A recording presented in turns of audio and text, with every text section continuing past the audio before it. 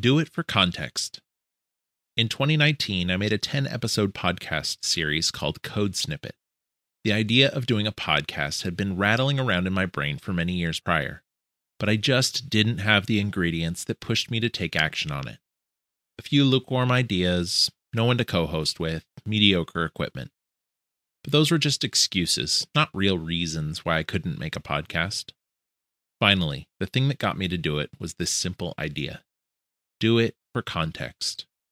Context informs the shape of the lens with which we perceive things. It is the key to understanding with confidence. I had no further expectations other than to learn how to make a podcast, and in hindsight, this was an amazingly wonderful reason to get started. How do I publish a podcast? Do I need a script? How do I come up with topics? How should episodes be structured? Do I even sound good? How much editing is involved? Will people listen? What else am I missing? All of these things had to be answered in a practical manner. So instead of leaving it to theoretical punditry to solve each question, the solutions had to be accessible and easy enough to fit into a reasonable amount of effort. On top of that, I had chosen to ignore two issues that had previously held me back. I dislike most podcasts with a single host, and mouth-blogging code is awkward and hard to follow along with.